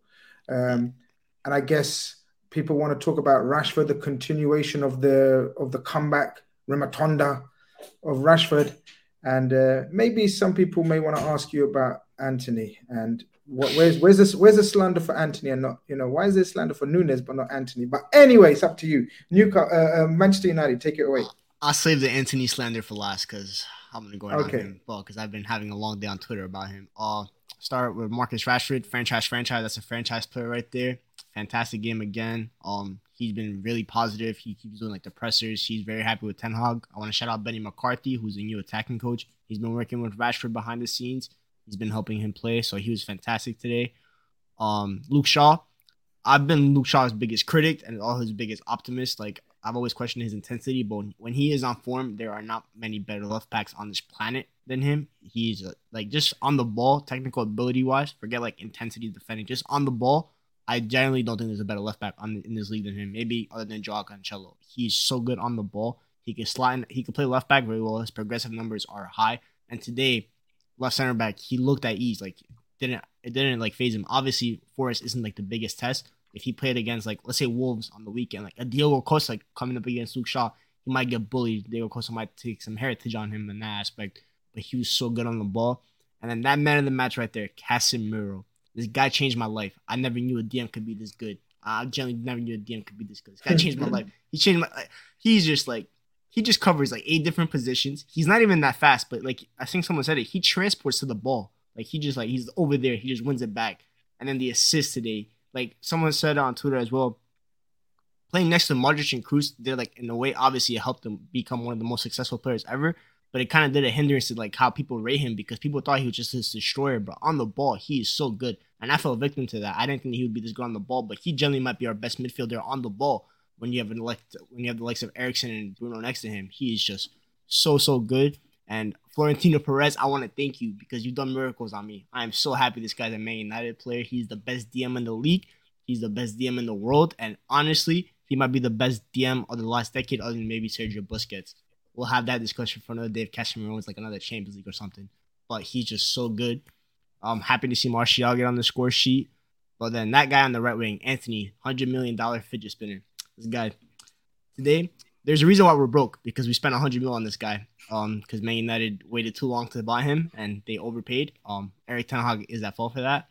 Today, he was absolutely atrocious. I don't think he did a single thing right. And my biggest issue is we talk about Cody Gakpo being two-footed. We also talk about Hakim Ziyech being one-footed. Anthony falls onto the Hakim Ziyech side of things. This guy is so one-footed. I've never seen him use his left foot. His right foot doesn't exist. I'm sorry. He was just so bad. He would like against Croatia that last World Cup game for Brazil. He was absolutely phenomenal. He was tearing Borna Sosa apart. And then just today, like he wasn't taking his man on. He was drifting way too far inside when he's supposed to be a wide outlet like Bukayo Saka is for Arsenal. Similar tactics. He's supposed to be on the outside, and he was just drifting way too inside. He needs to fix up because I don't think Ten Hag was happy with him in the performance. He like pulled him aside. And let's not forget, this guy took 3 weeks off to go prepare for World Cup for Brazil. He didn't want to play, and Ten Hag gave him the pass to do that. So if you're gonna do that, you better come back and perform very well. He didn't do that, so he needs to fix up. I know value of the price shouldn't always dictate a player because it's not his fault. Like the club played for them, that shouldn't. But you need to step up because Sancho's gonna come back soon. Sancho's gonna want that right wing spot because that left wing spot's unlocked. Rashford, that's Rashford's spot, and Garnacho has shown that he could be a viable deputy to that left wing. So that right wing, Elanga's gonna come for you. Sancho's gonna come for you. So Anthony better buck up his ideas, or otherwise he's just gonna go down as a Premier League flop. So I'm not trying to be too harsh on that guy, but he just I was very frustrated with the performance today. But otherwise, job done. Move on to the next game, and we'll go from there. Alex, thoughts on Anthony and anybody else that you may want? Maybe you want to speak on Casemiro. I echo. Casemiro for me has been the outstanding DM in world football for the last decade. I guess some would say underrated. I'm telling you, he's been underrated. But now he's obviously in the Premier League glare, and we're seeing him, even though he's in the twilight of his career, you see the mean machine that he is. He's an absolute machine. Right now, people have been asking me, would you still take Rodri right now? Right now, I would, because I would have taken Casemiro. If you rewind 3-4 years, I would have taken Casemiro eyes closed. But right now, I'm taking Rodri. That's just me personally, but Casemiro is sensational. And today, he was playing in slippers. Yeah, I'm kind of with you on that. I think Rodri, I mean, it depends on the team. If I'm a team that hasn't got much of the ball, I'm taking Casemiro. If I'm a team that likes to really... I think Casemiro was the perfect sign of Manchester United because I think 3-4 years into the Ten Hag project, when Casemiro is probably getting ready to hang up his boots, he'll be outdated for it, in my opinion, because that'll be the point where Man United are averaging 70% of the ball, and that's when he's like in possession flaws. I wouldn't say flaws, but more average qualities will be exposed a little bit. Right now, where Man United are a bit more flexible, I think he's absolutely perfect. And I think you're right to say he's a little underrated. When he moved to Manchester United in the summer, everyone was a bit like, quite a few corners were saying, "Oh, this isn't, the good move. You should have got Frenkie de Jong. This is, a bit of a waste." And kind of sat back and was like, hang on a second, this guy's achieved a lot in the game. You need to give him respect. And he may not have the legs of Kante, but he's got the brains of him. On Anthony, because I think Michael had a lot to say on that, and it's really hard to disagree with what you said. And you would have watched him more as a Man United fan this season. I've watched him when he first moved to Ajax. He's the first player I ever wrote a published article on Anthony. And I had really big hopes for him. He'd written an autobiography before he even moved to the Netherlands when he was like 19. And in his first few highlights, you go back, Michael, you might be quite shocked to see how willing he was to use his right foot. I remember one particular goal that some Ajax fans will even remember is one of his first goals where Mohamed Kudus, of all players, when he's just coming through, played the ball sort of into, it was a counter-attack, around the edge of the box. Anthony, first time, belts it with his right foot into the top corner. And at that point, I thought, this is an exciting player. If he can work on that, keep that going, then you've got a very two-footed winger who's, got that dog, as everyone has said this stream. That it's a phrase I don't use too often. Fast forward 2 years, though, and I kind of share a lot of your worries. I am not a Premier League defender. I'm not even a League Two defender. However, I feel like if you're defending against Antony, it must be made a little bit easier by the fact 99.999% of the time he's going on his left foot. If he takes it past you to go on the outside, you're like, cool, okay, you're going to go back onto your left at some point. Takes it past you in, okay, you're going back onto your left. At some point, he's going back to that left foot. And I think he will get found out if he doesn't adapt. Because as, the Ziyech comparison, I think he's been shut down in the Premier League due to that dependence on one foot. So, yeah, I think Michael kind of said it best. I'm a bit worried for Antony. I think it was an overpayment and he needs to up his ideas up. He won't be a terrible player. He'd just be a bit limited. And also, Nottingham Forest, that's the first time I watched a full 90 of them, and they're going down. And when 30 minutes in, when Serge Aurier made a run, didn't get the ball, and threw a hissy fit in the box when Forest was still on the attack, and it just got accepted by the team. They were like, "That's normal." I was like, typical Aurier, yeah. I was like, "This team, yeah." When Serge Aurier is like the mascot of your team mood, that's the point when you're going down. Yeah, it's peak. That's the peak. You're in trouble. Bilal, we're going to end with a bit of Man United slander and one of their players because that's the best way to end the stream on my channel. This is how we do, man. Antony, 100 million euros or pounds. I don't know. Euros. Yeah. Okay, euros, no problem. I know I have to be straight because I do the Nunes chat in pounds, and you know what I mean. But Antony, I mean, I Man United fans very much thought I'm being biased and Liverpool, whatever, because I was telling people about Antony and I said, this crazy price for Antony. Like, he's mad on the futsal pitch. Like, I'm telling you, you could make a compilation of this guy and you think, whoa, some of the shit he can do. But yeah, this is the Premier League, dog. You know what I mean? You're in trouble here. You try that, they'll break your legs. And I don't know if you're going to come back for more and more and more.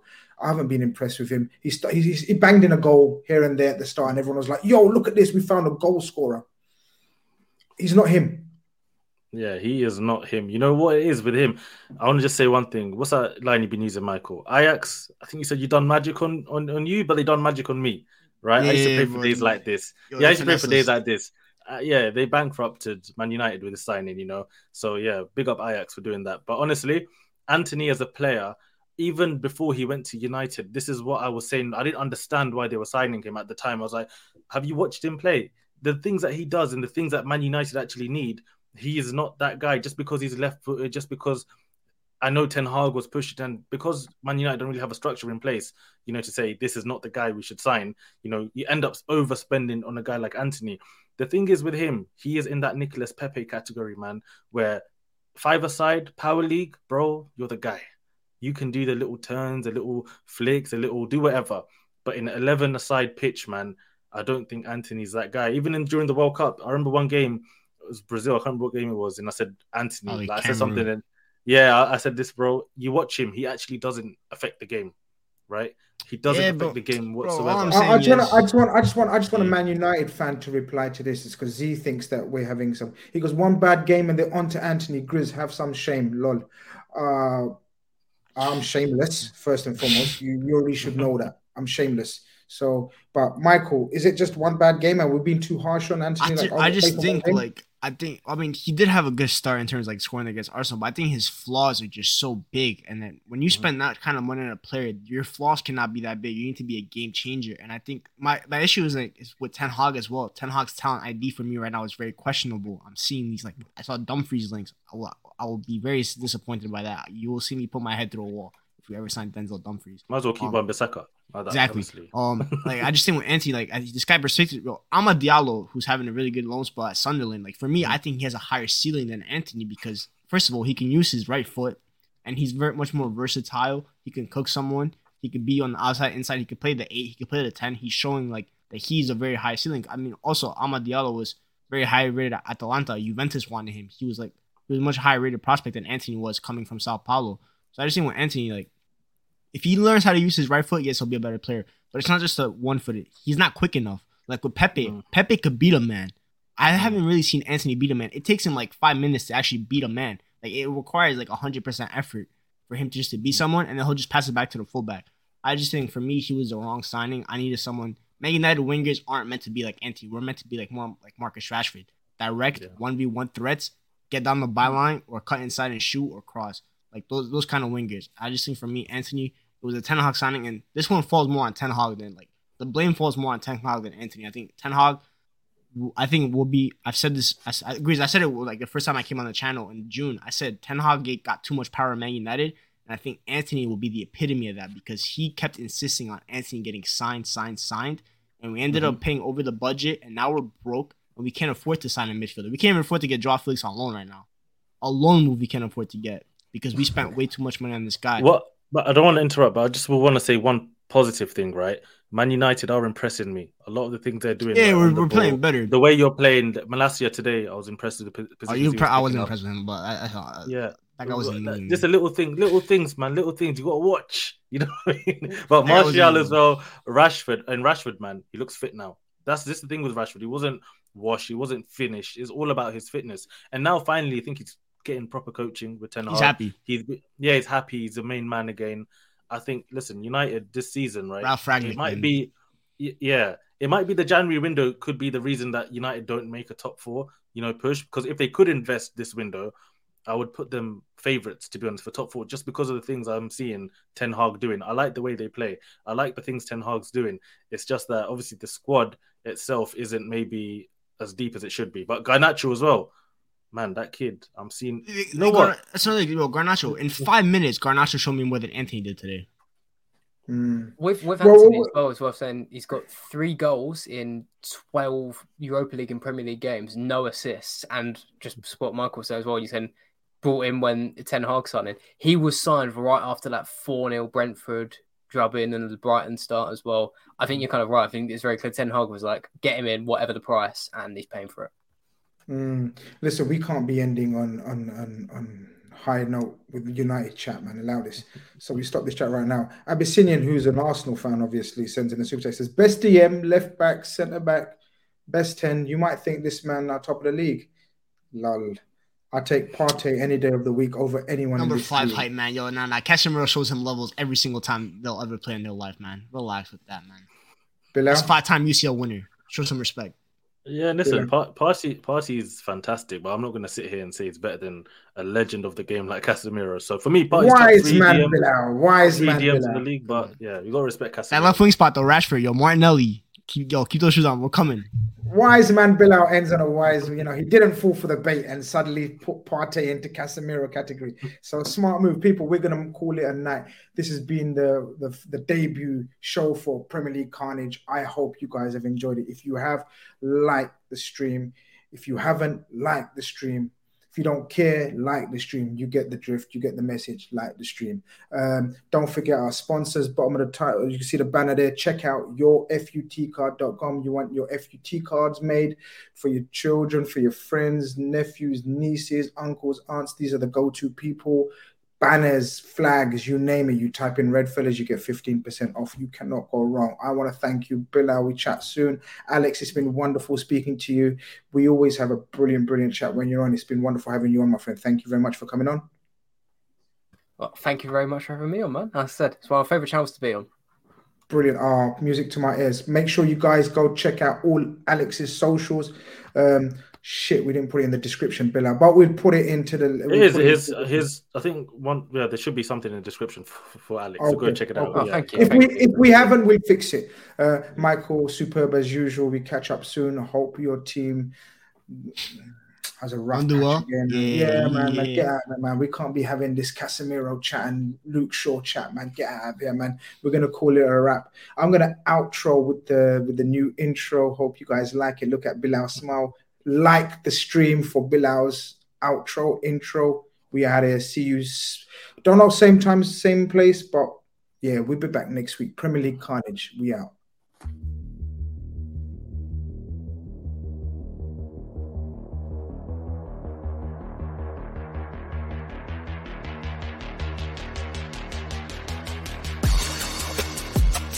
Sports Social Podcast Network. Spring, is that you? Warmer temps mean new Allbirds styles. Meet the new Superlight collection, the lightest ever shoes from Allbirds, now in fresh colors. These must-have travel shoes have a lighter-than-air feel and barely-there fit that made them the most packable shoes ever. Plus, they're comfy right out of the box. That means more comfort and less baggage. Experience how Allbirds is redefining comfort. Visit allbirds.com and use code SUPER24 for a free pair of socks with a purchase of $48 or more. That's ALLBIRDS.com, code SUPER24.